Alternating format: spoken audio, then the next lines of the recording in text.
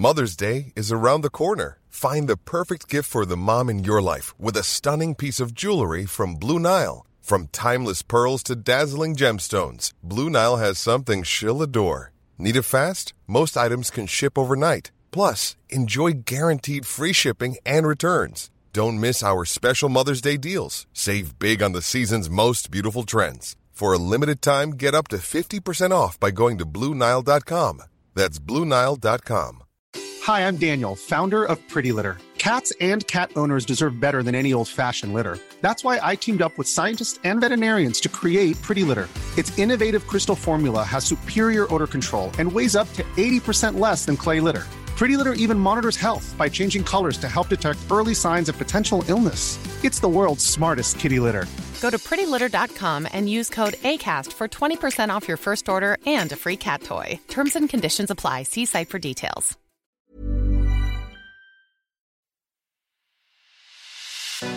It's The Ancients on History Hit.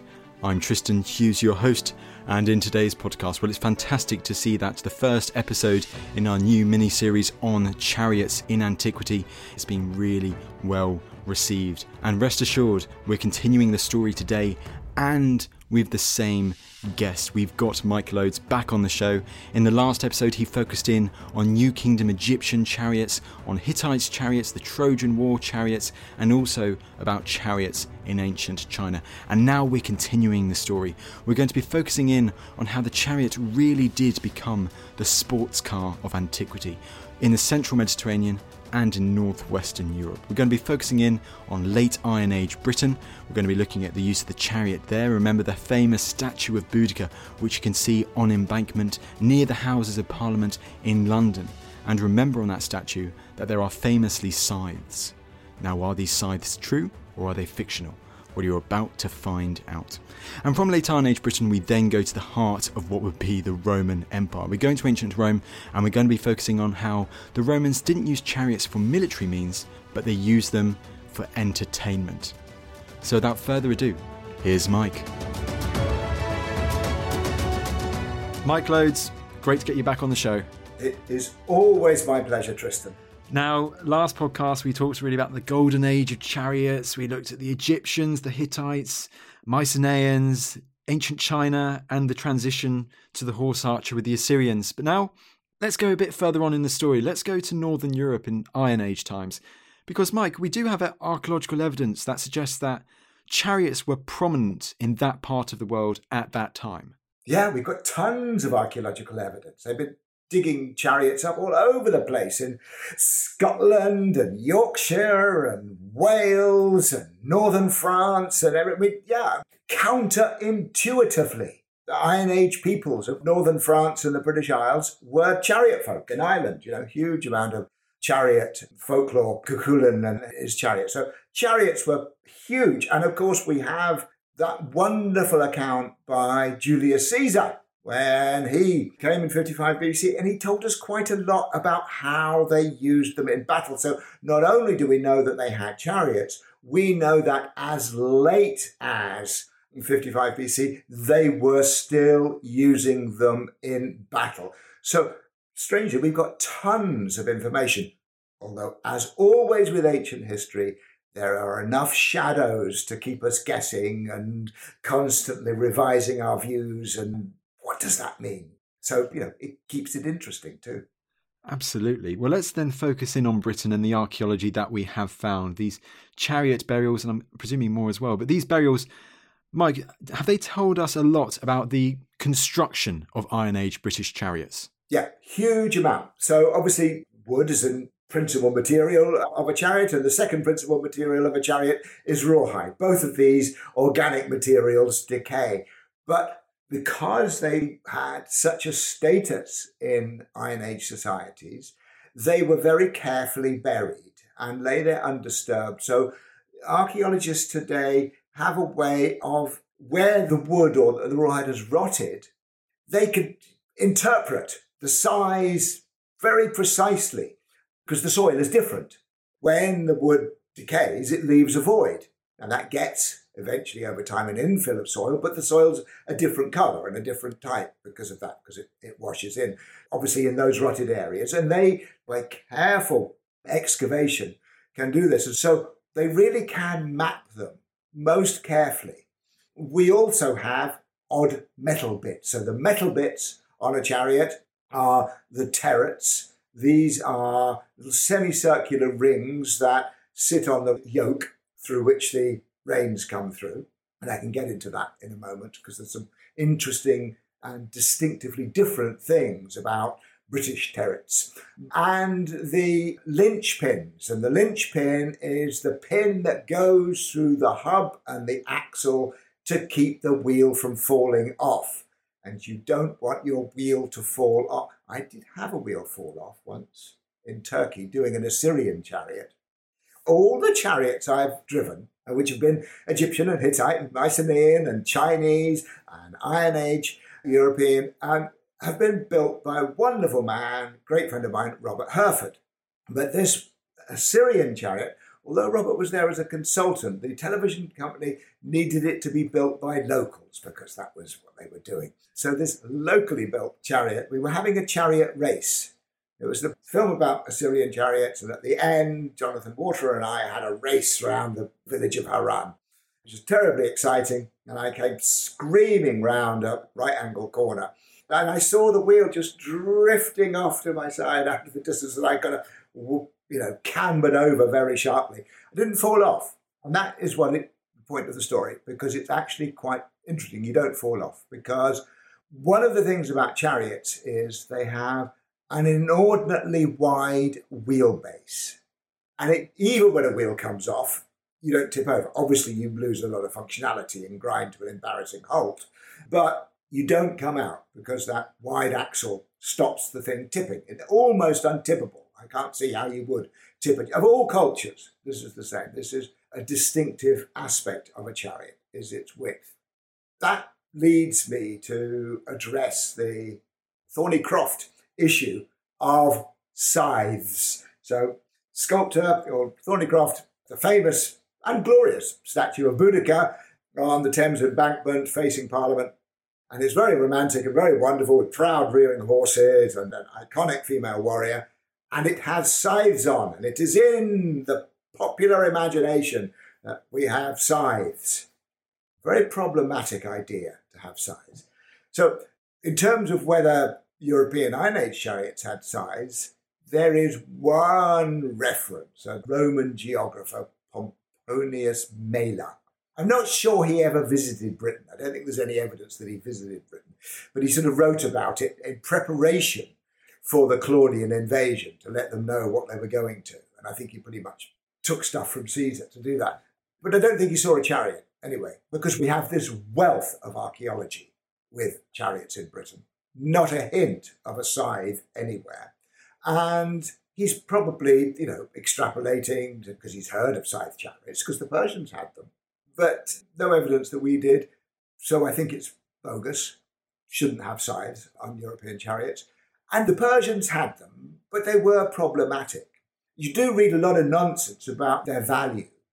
People will ride, and, you had this chariot pulled by 4 horses and scythes that cut. Well, if you put 4 horses on it, the chariots don't extend beyond the outer edge. So you have to have it wider than the horses for it even to begin to make sense.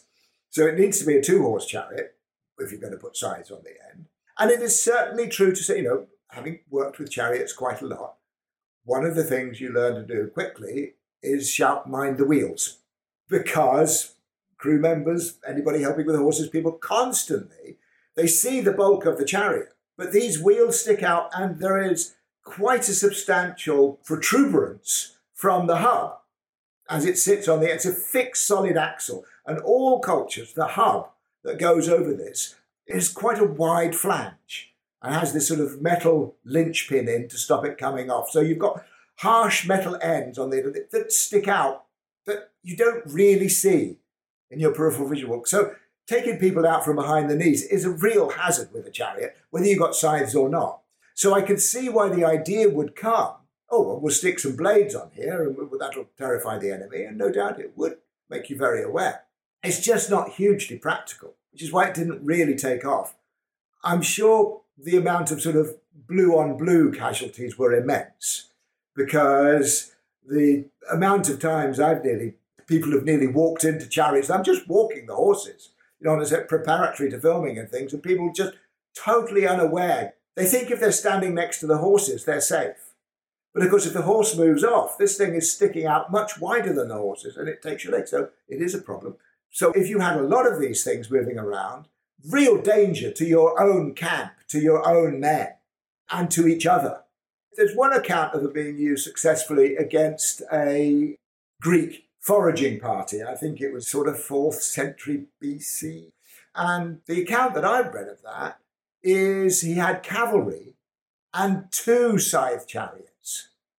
Now that starts to make a bit more sense. You don't want to use a lot because, as I say, you're going to have a lot of blue on blue, green on green casualty. Using a couple, slightly suicide going ahead, maybe would strike terror and open a gap that allows the cavalry to get in and do its work. But of course, one of the antidotes is to drill your men to open the gaps and let these scythed chariots just come galloping through. Then you close up again and they're isolated the other side. But the idea, you read, romantic historians will talk about the scythed chariots charging into men and cutting men in half and all of that. Well, of course, they're not reversing in. The horses are in front, and the horses are very vulnerable to pikes and spears. So it may have certain applications, but generally not a good idea. Only used by the Persians, not used a great deal, and certainly not used by British chariots. So back to the Thornycroft statue of Boudica, wrong. Shouldn't be scythes. So I've brought us back to where we began, which is British chariots or European Iron Age chariots. It's all good, Mike. Actually, I'm going to keep on that tangent a bit longer because you mentioned the blue on blue with the scythes. There's a famous case in the Hellenistic period between the Romans and the Hellenistic Seleucids, where the Seleucids, they send in scythed chariots apparently charging towards the Romans. The Romans scare them off, and actually the scythed chariots, they go back into their own ranks of cavalry, cause absolute mayhem. And their flank is basically crumbles when the scythed chariots carve through their own people, and the Romans take advantage, or a Roman ally takes advantage, and they charge in, and that helps them win the battle. But it's a case, an example of where the scythes work against them. Perfect example. It's a terrible idea, but it does look good, and of course, filmmakers love the idea of it. But yeah, Iron Age chariots, British chariots, are wonderful things, but they're very, very different. Absolutely. From any other chariot in any other culture. So even the Persian chariots with their scythes still had a driver and an archer. And the Chinese chariot had a driver and an archer. And the Hittite chariot had a driver and an archer. And the Egyptian chariot had a driver and an archer.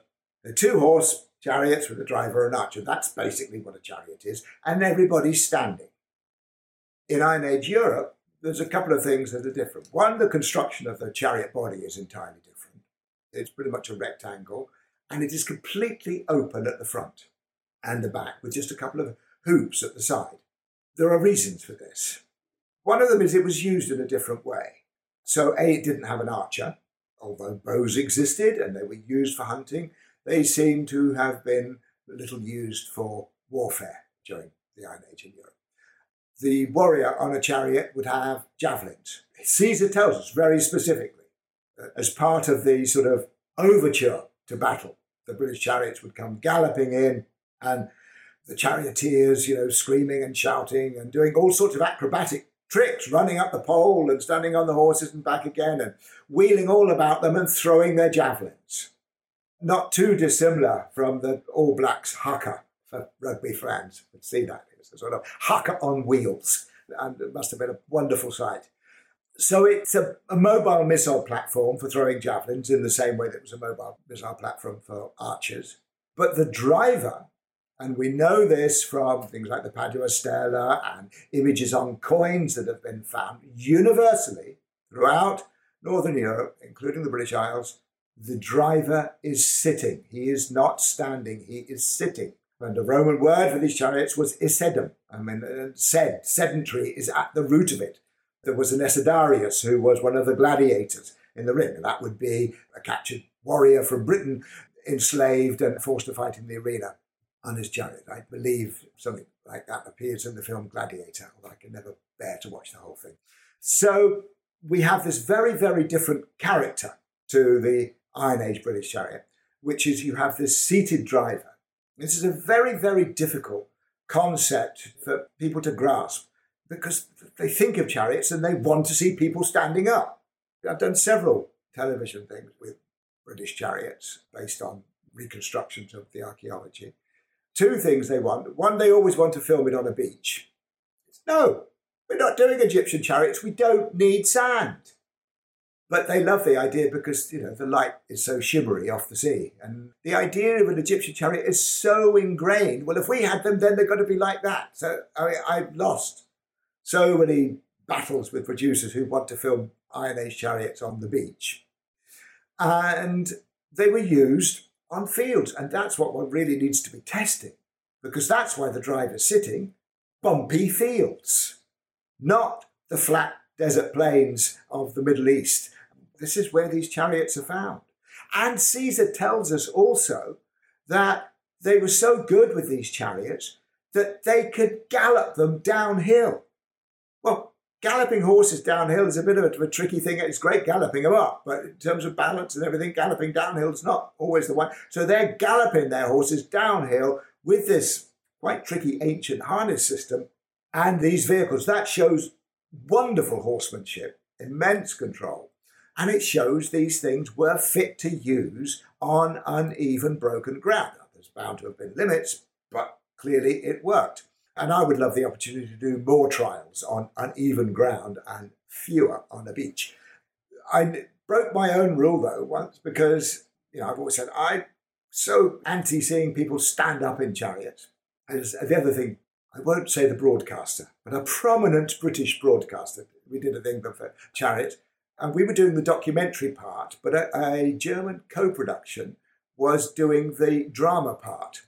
So at least in this, I said all this thing about the driver sitting, the driver sits, only the warrior stands. But of course, they're intercutting it with footage from the drama, and they're all standing, because that's how drama people, when the left hand doesn't talk to the right. So we're fed these misinformation images all the time. They're so deeply ingrained. The driver sits because he has a lower centre of gravity sitting. He's also not in the way for the warrior throwing his javelins 360 all about him, running up the pole, jumping back in again. He's tucked down. He's probably of lower rank. He's less significant.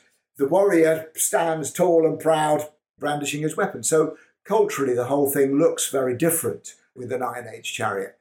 Well, the earliest Iron Age chariots were I did for the BBC wonderful programme called Chariot Queen. My friend Robert reconstructed this chariot. It was a glorious thing.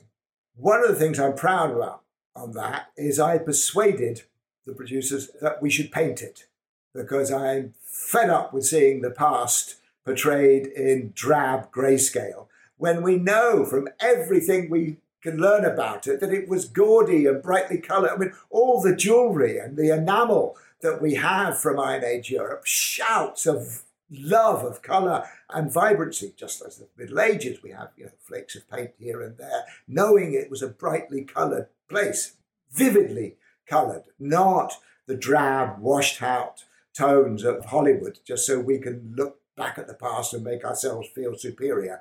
We're the drab ones, for heaven's sake. So we used, nice earth ochre paints, which we mined from Clearwell caves. And this thing had colour and life and beautiful Celtic patterns drawn on it. It was a lovely thing.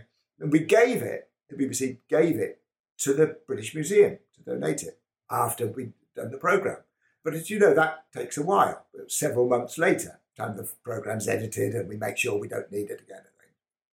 But to celebrate it going to the British Museum and to announce it being in the British Museum, I was asked to drive it from the British Museum to Hyde Park Corner, taking an Evening Standard reporter on board. Now, the trouble was, the ponies that we had carefully trained to work in this chariot were film ponies. So, first of all chariots have to have small horses, tiny, little kiddie-sized horses. That's why chariots were developed, because horses were not yet big enough to take an adult warrior rider. There's plenty of horse skeletons associated with the chariots. We know the size of them. We could tell by the size of the wheels and the angle of the pole exactly how high they are. And for an Iron Age Celtic chariot, British chariot, 11 hands is it, really. You don't want them any higher, and the chariot's made for that. Now, if you get them any different, then obviously it tips the chariot pole up and you're riding at an angle. The problem was the horses we had trained to drive this, because it has a completely different harness system to modern harness, which is not going to come over on a podcast, so I won't try and explain. Just know it's different. Challenging, tricky, different. The horses have to be trained to use it. We trained horses, but they, at the time of the British Museum ride, were in pantomime in Bournemouth. They were in Cinderella. So at short notice, i.e. 24 hours notice, I said, well, let's get a pair of scurry ponies. And they did. And we got 2 scurry ponies. They were a little bit too tall, but not bad. They were also terrified. They'd never been in a town before, let alone London. So 2 things happened. One was I wasn't able to sit down, because sitting down I couldn't see, because the horses were just that little bit too large and the thing was tipped up at an angle and there was no vision. And the second thing was, and I had this lovely lady Evening Standard reporter. It was raining.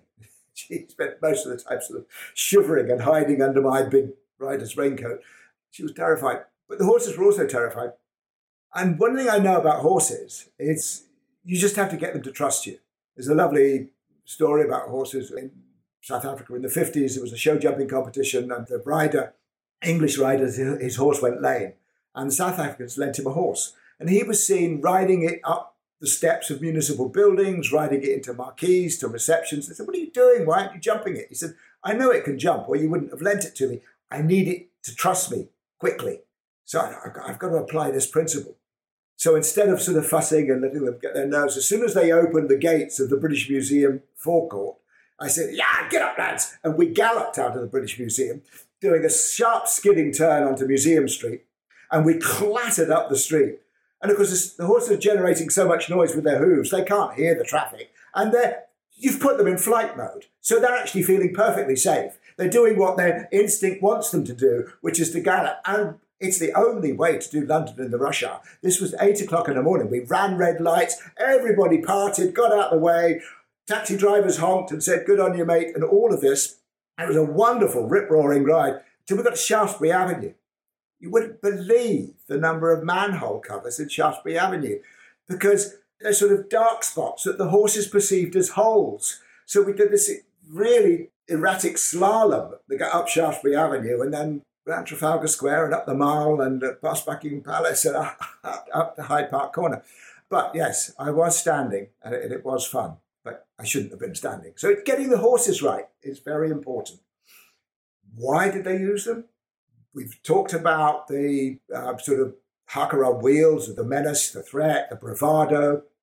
Clearly, there's an element of transport in getting the prestigious warriors to the battle site. I have no doubt they'd have travelled on them. We see that on the Padua Steel. It seems to be in a travelling mode. But as Caesar tells us, their principal use was as some kind of battlefield taxi. And that alone tells us so much about ancient warfare. That, as he describes it, they would drop a warrior off at the front line, and then as he tired, they would come in and collect him. And the archers on the back give a great handhold, and I don't think it come galloping by, and you just grab it and use its momentum to swing yourself up, like catching a 37 bus in the old days when they had the pole. And it's very useful for that, because if you think about fighting in the front line, you can probably only do a few minutes of actual fighting. Possibly the fittest people on the planet are heavyweight boxers. The amount of training they do, weight training, aerobic training, they're incredibly superhuman beings.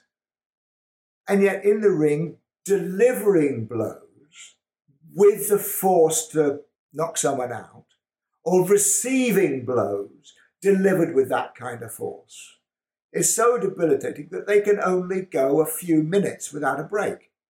Now, that's regulations are creating those breaks so they don't completely overdo it.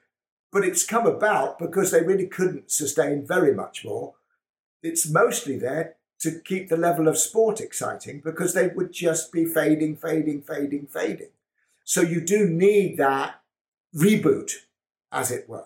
And so there's prima facie evidence from Caesar that the Iron Age peoples of Britain did do this. They had their battlefield taxis relieving their frontline warriors. I'm sure there is much more evidence to come in other ages of frontline relief and rotation of troops. But it is one of the big stories that chariots tell us, that this is a very essential function. It is super interesting, isn't it? As you say, when you take into account the whole element of fatigue in ancient battles and how chariots could be used in that regard. I also love there, Mike, how we touched upon perhaps the future direction of transport in London, what it should be. Absolutely. It's green. It's very green. Very green indeed, although we've probably got to watch out for the excrement of the ponies. Well, that can be used to grow vegetables. Well, there you go. There you go. See, we've got an answer for everything on this podcast. You had no idea when you signed up.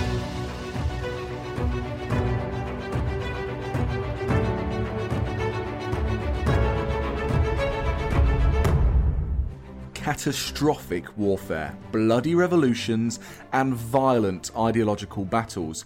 I'm James Rogers, and over on the Warfare podcast, we're exploring the vast history of ferocious global conflict. We've got the classics. Understandably, when we see it from hindsight, the great revelation in Potsdam was really Stalin saying, yeah, tell me something I don't know. The unexpected. And it was at that moment that he just handed her all these documents that he'd discovered sewn into the cushion of the armchair. And the never ending. So arguably, every state that has tested nuclear weapons has created some sort of effect to local communities. Subscribe to Warfare from History Hit wherever you get your podcasts. Join us on the front line of military history.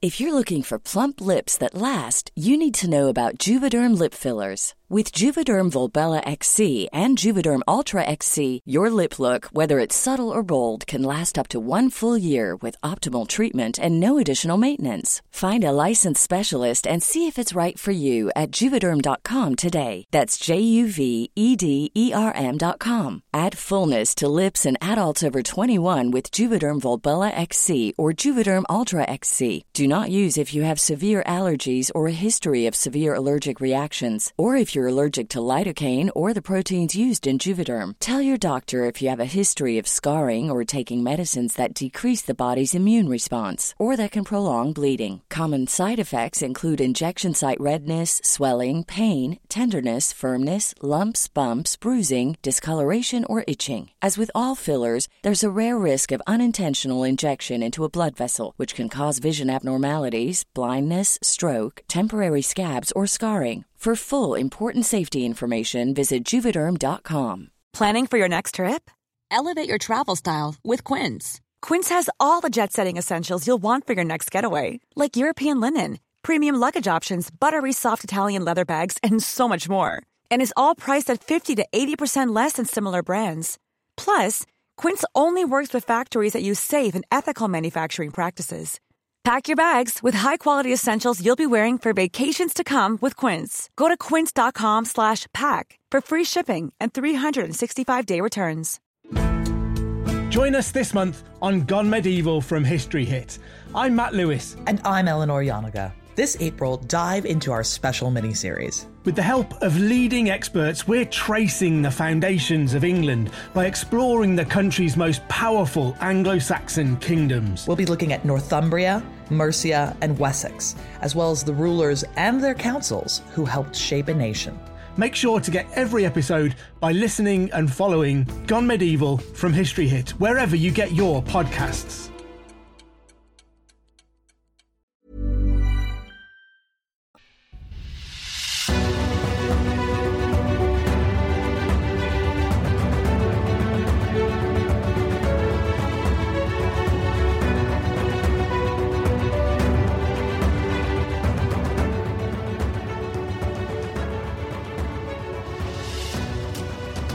So, British Iron Age chariots, that was an incredible run through there, Mike, from the experimental archaeology to the literature and the archaeology that we do have. If we move back to the European continent, you mentioned Caesar, the coming of the Romans, because the Romans, although they don't use the chariots in warfare, they still do love the chariot. Yes, they do. It's absolutely iconic. One of the things we know about Roman culture is how much it liked to give itself legitimacy by its references to the past. This new upstart nation loved to create these family trees going back to Achilles and all of this. So I think the symbolism of the chariot was part of that. I mean, they used the chariot really in three principal ways.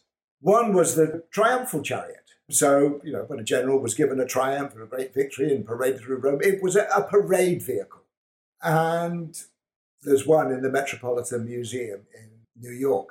It's an Etruscan one, actually, which again, this is the Romans giving themselves legitimacy. They're borrowing a lot of Etruscan prestige items. And so, the Etruscans were a chariot people, and they used them for triumphs and for funerals. The Romans used them for funerals as well. The thing I've always wanted to do with Roman chariots, please let's do a bit about Romans using them as funerals, because what they did was they put an actor in the chariot wearing the death mask of the person being buried.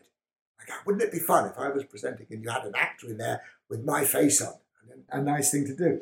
But coming back to the triumphant type, I suspect it was Hollywood art directors visiting the Metropolitan Museum in New York, I don't know this, but I suspect, who designed the chariots for the first sort of Ben-Hur.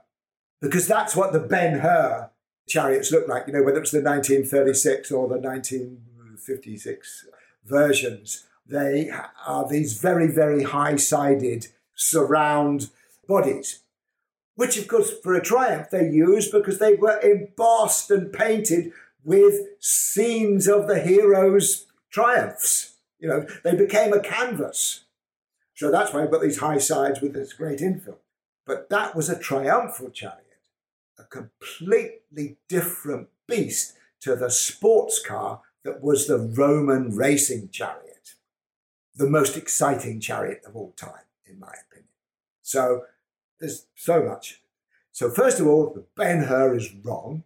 They didn't have these high sides. Great film, not knocking it. It's wonderful, and the horses and stuff. So, secondly, of course, the horses are tiny.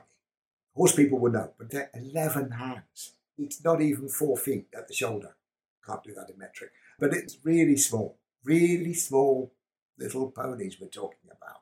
This is what they were. And the chariot itself is absolutely stripped down to the bare minimum. And we get this addition of 2 extra horses. You start to get the quadriga, the 4-horse chariot. But they also raised the bigger, the 2-horse chariot. We'll come on to the quadriga in a moment. First, the actual body of the chariot. A chariot needs to be as light as possible, because what we're talking about is horses that are not yet big enough to carry a heavy man. 2 horses pulling a wheeled vehicle can do so with much more ease, but you still want to keep that wheeled vehicle as light as possible to maximize speed, etc. The front rail is the most conspicuous difference. I'm a little chap, and it doesn't come up to my knees. Well, it just comes up to my knees. It's probably about Dan Snow's ankle, probably. It's a very, very low front rail. And you look at it and you think, crikey, they want me to drive that. Well, I'm just going to tip over. If this jolts at all, it's a trip hazard. And I fall into the gap between axle and hooves, and I'll just be churned in this washing machine as we gallop round. But we studied the little models. There's a lovely little model in the British Museum, and there's many mosaics depicting the things, and you really can build up a consistent picture of the proportions and what they were like. And what is interesting is that, you may remember in the previous podcast when we talked about Egyptian chariots, that one of the features is that the platform from front to back is very narrow, not even 18 inches. So that you could rest one foot against the solid bar at the back of it and rest your hip into the high front rail, giving you a good position as an archer, and at the high hide-covered rail, gives you good armour protection against enemy arrows from the waist down. So that's why they're like that. This Roman chariot, with its little tiny low rail, had a very deep platform. I thought, well, that's very odd. Why has it got that deep platform? And the penny didn't drop until I got on board one. So Robert had built this wonderful thing. We were doing it for a television programme. And, of course, the first thing you get on one, the first thing you want to do is you want to minimise any weight going onto the horse's back. They're there to pull. They're not there to carry your weight in a downward way. So you stand either on or just behind the axle. Well, the axle on a Roman racing chariot is at the back of this platform. And I stepped up, and it was a genuine eureka moment. That's why they designed it like this. Because I stepped on the back, and you could see the slight lift, the weights come off the yoke at the front, and I could see this vast area before me. So that when I fell, which I did from time to time, well, dignified stumbles, not full falls, because, the thing jolts, especially as you start off or as you try to slow them down for a hairpin bend. There's a little bit of sort of jolting motion, and you just can lose your footing a little. And you drop to one knee. And once you've dropped to one knee, which there was room to do in front, that low front rail was exactly the height you needed to be to stop you falling out. It caught you. Standing up, it looked like it was nothing, but it was once you fell, you had room in front of you, dropping to a knee as you fell, and it was the perfect design. But of course, to a baying crowd looking for accidents, the charioteer looked very vulnerable, standing up there on a platform as if there's nothing to support him, nothing to stop him falling out. Actually, it catches you perfectly, no risk at all. But it looks wonderful to the crowd. So that was a great example of build it and try it, and the object will teach us something. You could look at other pictures and try and analyse over and over again, but it wasn't until I stepped up, suddenly it was just like, well, this is so obvious. That's why it was built in this way. I mean, yeah, you took the words right out of my mouth, Mike. I mean, this whole experimental archaeology that you've been talking about with Iron Age chariots and now with Roman chariots, it can tell you so much more, can't it? It can. The objects inform you how they best want to be used. Our evidence is archaeology, is texts, is art, all three of which have to be seen in context and was the artist any good, and is this archaeology representative, or is it a one-off? So even that is not absolute. We have to interpret everything. And the further back we go, we're still left with shadows behind the curtains. And the one thing that experimental archaeology can do is it can just throw a little light. It can just pull the curtain back a little bit and let some light in. But obviously, if a modern person, whether we're talking about the draw weight of bows or how you ride a chariot, the modern person can't do something, that may simply be the limitations of the modern person, either as the individual's limited skill set or that modern man has lost something that we haven't yet relearned. But if a modern person can do something, it doesn't prove that it was done that way, but it opens the possibilities and throws light that helps us interpret the hard facts of archaeology and text and images. Wonderful. So we've talked quite a bit about the two-horse chariots in ancient Rome, the spectacle, the risk, or let's say less risk because of how they position themselves. But you also mentioned the four-horse chariot. Yes, and this is a curious thing. So this is obviously, again, the popular image, and it's a powerful image.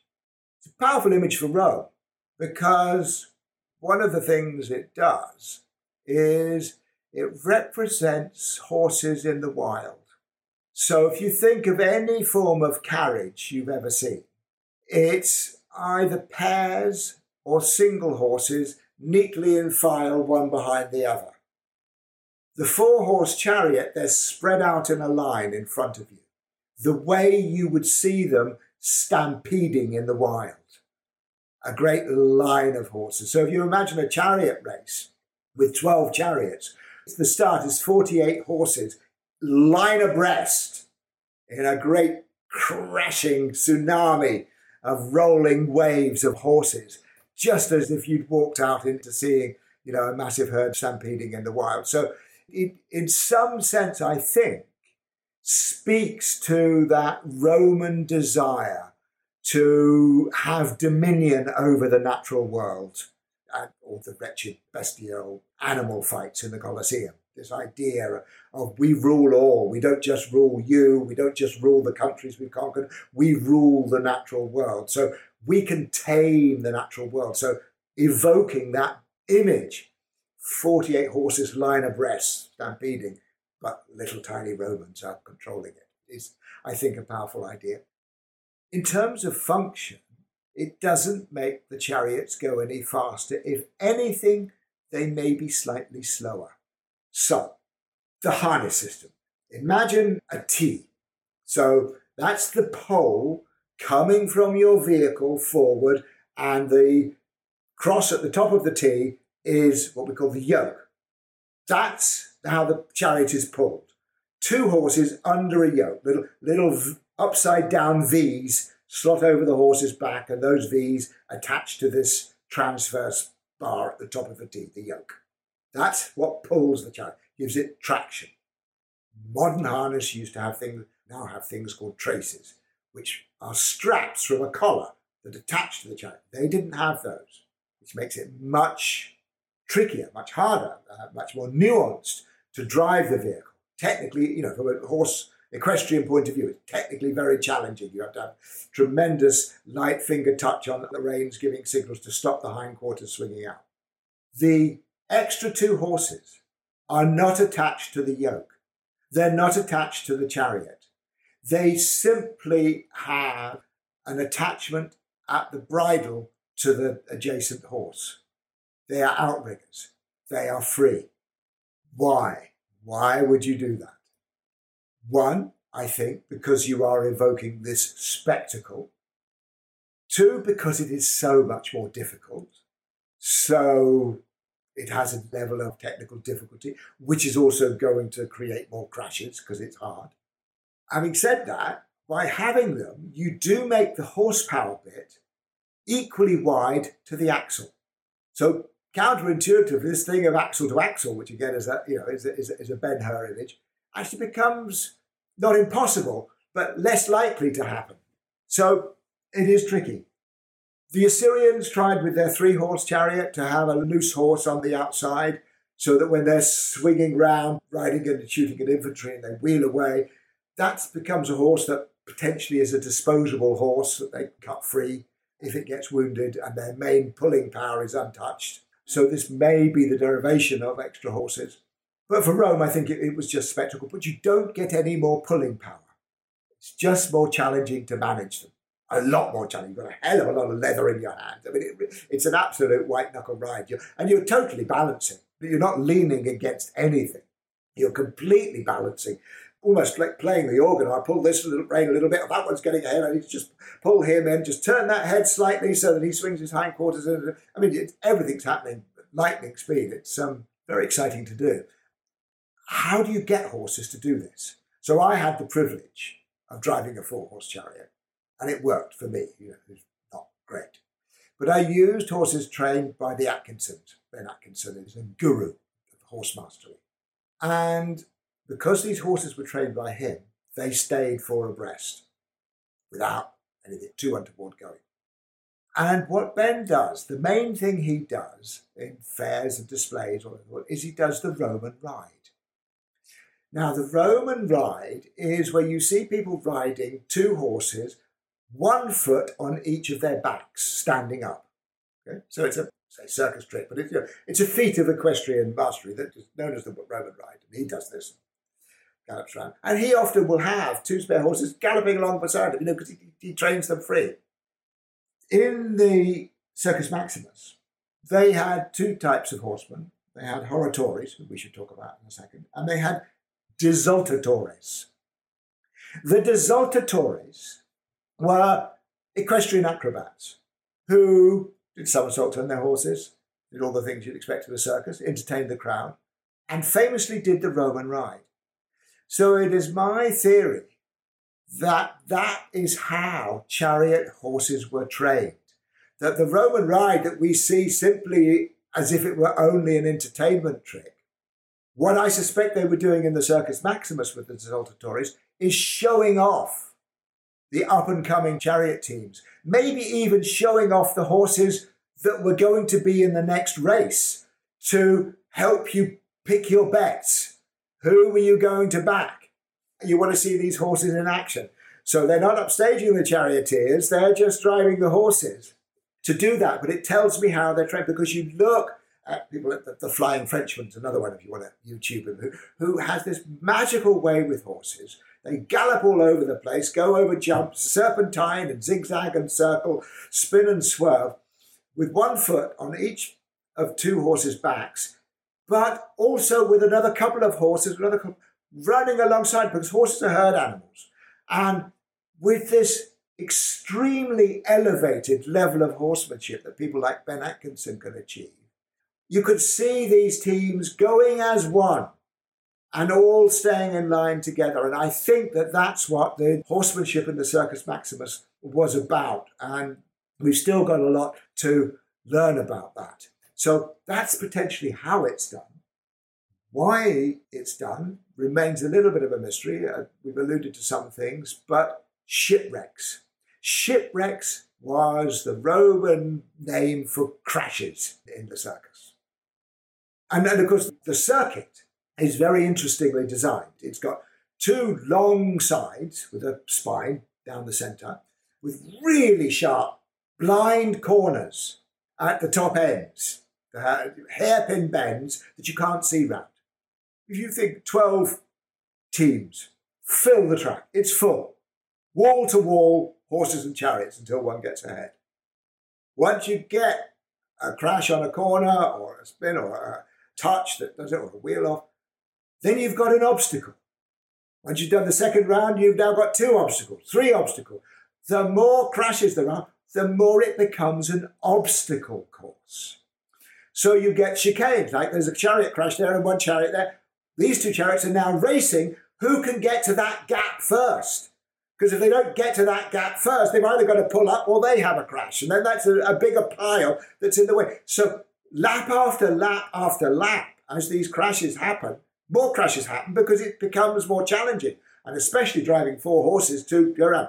I think it's what the horatories are for. So the horatories are horsemen, which in some mosaics we see riding at the same time as the charioteers. Now, very often in early art, you would see what in real life would be consecutive actions portrayed as simultaneous actions. It's a way of narrative art. So we can't say for sure. But if it was simultaneous, if these horatories riders were in there at the same time as the charioteers, and the connection is they tend to be wearing the same colour shirt as the charioteer they're near to. So it's like each charioteer has got his horseman who might just go ahead. He might be able to signal to you what crashes are ahead. When you get round the bend, there's a big pile up hard on your left. Publius is coming round on the right. What you need to do is you need to get across and cut him off before he can get that kind of thing. They may be shouting instructions like a racing driver gets when he pulls into the pits. Don't know that, but that's my speculation for the role of the horatories. But certainly, as you build up the shipwrecks, then the skill in driving becomes so much greater. And so what Rome is delivering with this 4-horse chariot race is for the crowds, it's delivering majesty. It's delivering this image of stampeding horses in nature. It's delivering skill, spectacle. It's delivering a different type of spectacle. Really, people who are really good at what they're doing. It's clever stuff to be able to manage these teams on that kind of a course. And it's delivering jeopardy for the crashes and jeopardy for losing your bet. Because don't forget, it's racing. It's all about the gambling. So it's a very interesting package, the Roman racing thing. We see it earlier in Greece, of course. There were chariot races, 2-horse chariot races in the Olympic Games. I think we should bring chariot racing back as an Olympic sport. I think I'm not too old for a gold medal. I really do think we should bring that back. And the Panathinaean Games had chariot racing. They had a very interesting thing where for part of the chariot race, a runner had to run beside the chariot and board it. And I find that especially interesting because it speaks to that idea we have with the Iron Age chariots that we talked about, of them being battlefield taxis, that being able to hop aboard a moving chariot is a skill that you need as a warrior. So, time of the Trojan War, Hittites and Mycenaeans, it would be chariot to chariot. But if it wasn't, it would be battlefield tactics. So they're not going to come and park up and you're not going to wander over and get on. You've got to get on the move. This is going to come galloping by you and you don't want to miss that bus. You've got to be able to leap aboard. And so I think that's an interesting thing. And then the other thing with runners and chariots, remember with the Chinese chariots, that by the latter period, after the Qin dynasty, they're starting to put chariots in the field with 25 infantry. So it becomes part of a combined forces. And remember the Egyptians with their peres, that their third person, their runner with the chariot, is the person who may not be with you when you're off shooting your bows, but needs to keep up with you in case a strap needs tightening, a strap's worked loose, this needs shifting, horses' heads need turning around, you've got a little bit of wheel spin and some soft sand and you need it bumping out. You need that third person. So having somebody able to keep up on foot, to jump on and off, is absolutely inherent to all chariot activity across all cultures. So that in the Pan-Athenian Games, the fact that they had a race that included that, I think is very telling. Mike, I think all of you've been talking about is so interesting. And you mentioned earlier how we definitely see some differences in how chariots are used between different cultures in antiquity. But is it also so astonishing from what you said just there that actually you can see some incredible similarities globally in antiquity with the chariot? Absolutely. And for me, that's the great joy, is finding the common things rather than the different things. The people in China and people in Egypt and people in Wales were all thinking about the same technical problems and ways to solve it. The thing that varies the most is the design of the wheels, which you would expect it to, because the other thing that varies the most is the terrain. So you need heavier built wheels and larger wheels, or you need lighter wheels, or you can get away with lighter wheels in some terrains that you wouldn't get away with in others. And all of this, the width of the wheel. You don't want a narrow cutting wheel in wet ground because you get bogged down more. You need a slightly wider wheel, and that means you've got to have a heavier wheel. But it's still a two-wheeled vehicle. And it's still being pulled by two horses. And it's still basically a driver and a warrior. And it is all proto-cavalry. It is all changing the way man fights his wretched wars across the planet. Those advantages of lightning strike that cavalry offers you was perceived to be worth the cost and the expense of not only having more highly trained and therefore expensive warriors, elite warriors, doing it, but the vehicles themselves, which need two horses each. Well, they wouldn't need two horses. They need 10 horses each, because you've got to have, at least 4 pairs of spares to run them out, either because one gets wounded or because of stamina. You go to a polo match, people talk about they have a string of polo ponies. So you go to a polo match, they do 10, 15 minutes flat out galloping. When they come back for the next break, they've got a fresh horse. And they come out and they get a fresh horse. They don't keep using the same horse. So they need a lot of horsepower to put 5,000 chariots on the field. You need 20,000 horses. That's something to think about. So to do that, but they did it in China. They did it in Assyria. They did it in Egypt. The Hittites did it. The Mycenaeans did it. They did it in northern France. They did it in Ireland. They did it in Scotland. They did it in Wales. They did it in Yorkshire.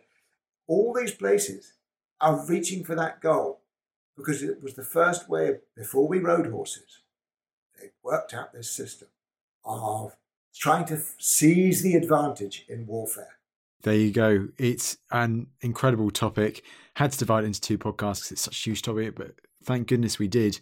Now, Mike, just before we finish, we talked a bit about archery on top of the chariots. We've also mentioned in the last podcast, you have done a book all about archery through the ages, and that is called? That is called War Bows, and it deals with the longbow, but it also deals with the crossbow. The crossbows, of course, were very much in use on Chinese chariots, and there's quite a chunk in there about that aspect of them.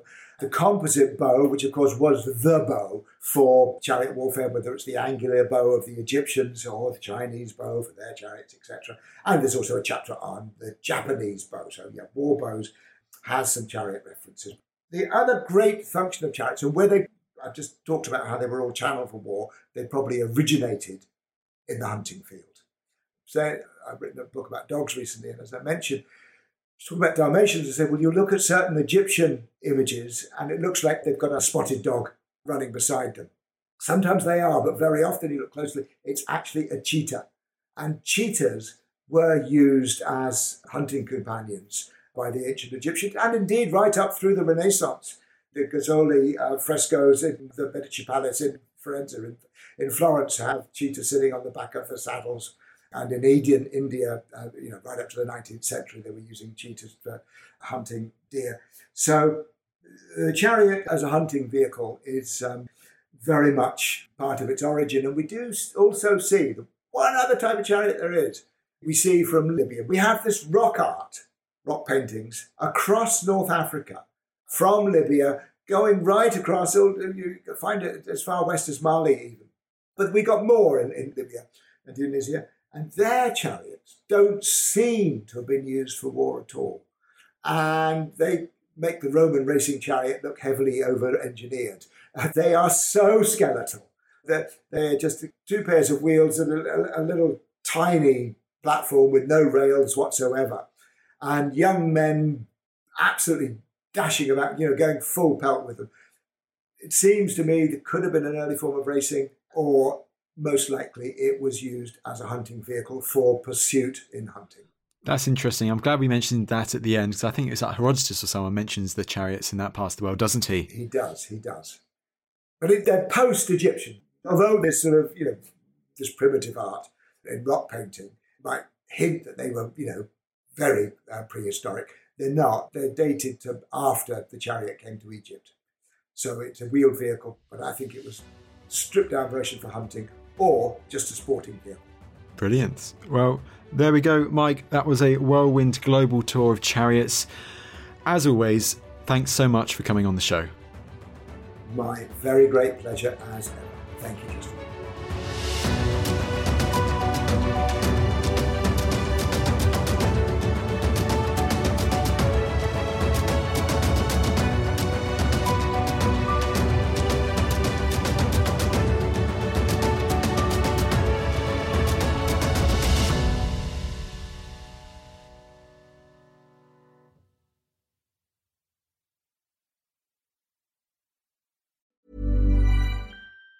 Even on a budget, quality is non-negotiable. That's why Quince is the place to score high-end essentials at 50 to 80% less than similar brands. Get your hands on buttery soft cashmere sweaters from just $60, Italian leather jackets, and so much more. And the best part about Quince, they exclusively partner with factories committed to safe, ethical, and responsible manufacturing. Elevate your style without the elevated price tag with Quince. Go to quince.com/upgrade for free shipping and 365-day returns. Hi, I'm Daniel, founder of Pretty Litter. Cats and cat owners deserve better than any old-fashioned litter. That's why I teamed up with scientists and veterinarians to create Pretty Litter. Its innovative crystal formula has superior odor control and weighs up to 80% less than clay litter. Pretty Litter even monitors health by changing colors to help detect early signs of potential illness. It's the world's smartest kitty litter. Go to prettylitter.com and use code ACAST for 20% off your first order and a free cat toy. Terms and conditions apply. See site for details. Thank you for listening to this episode of The Ancients. Please follow this show wherever you get your podcasts. It really helps us and you'll be doing us a big favour. Don't forget, you can also listen to all of these podcasts ad-free and watch hundreds of documentaries when you subscribe at historyhit.com/subscribe. As a special gift, you can also get your first 3 months for just £1 a month when you use code ANCIENTS at checkout.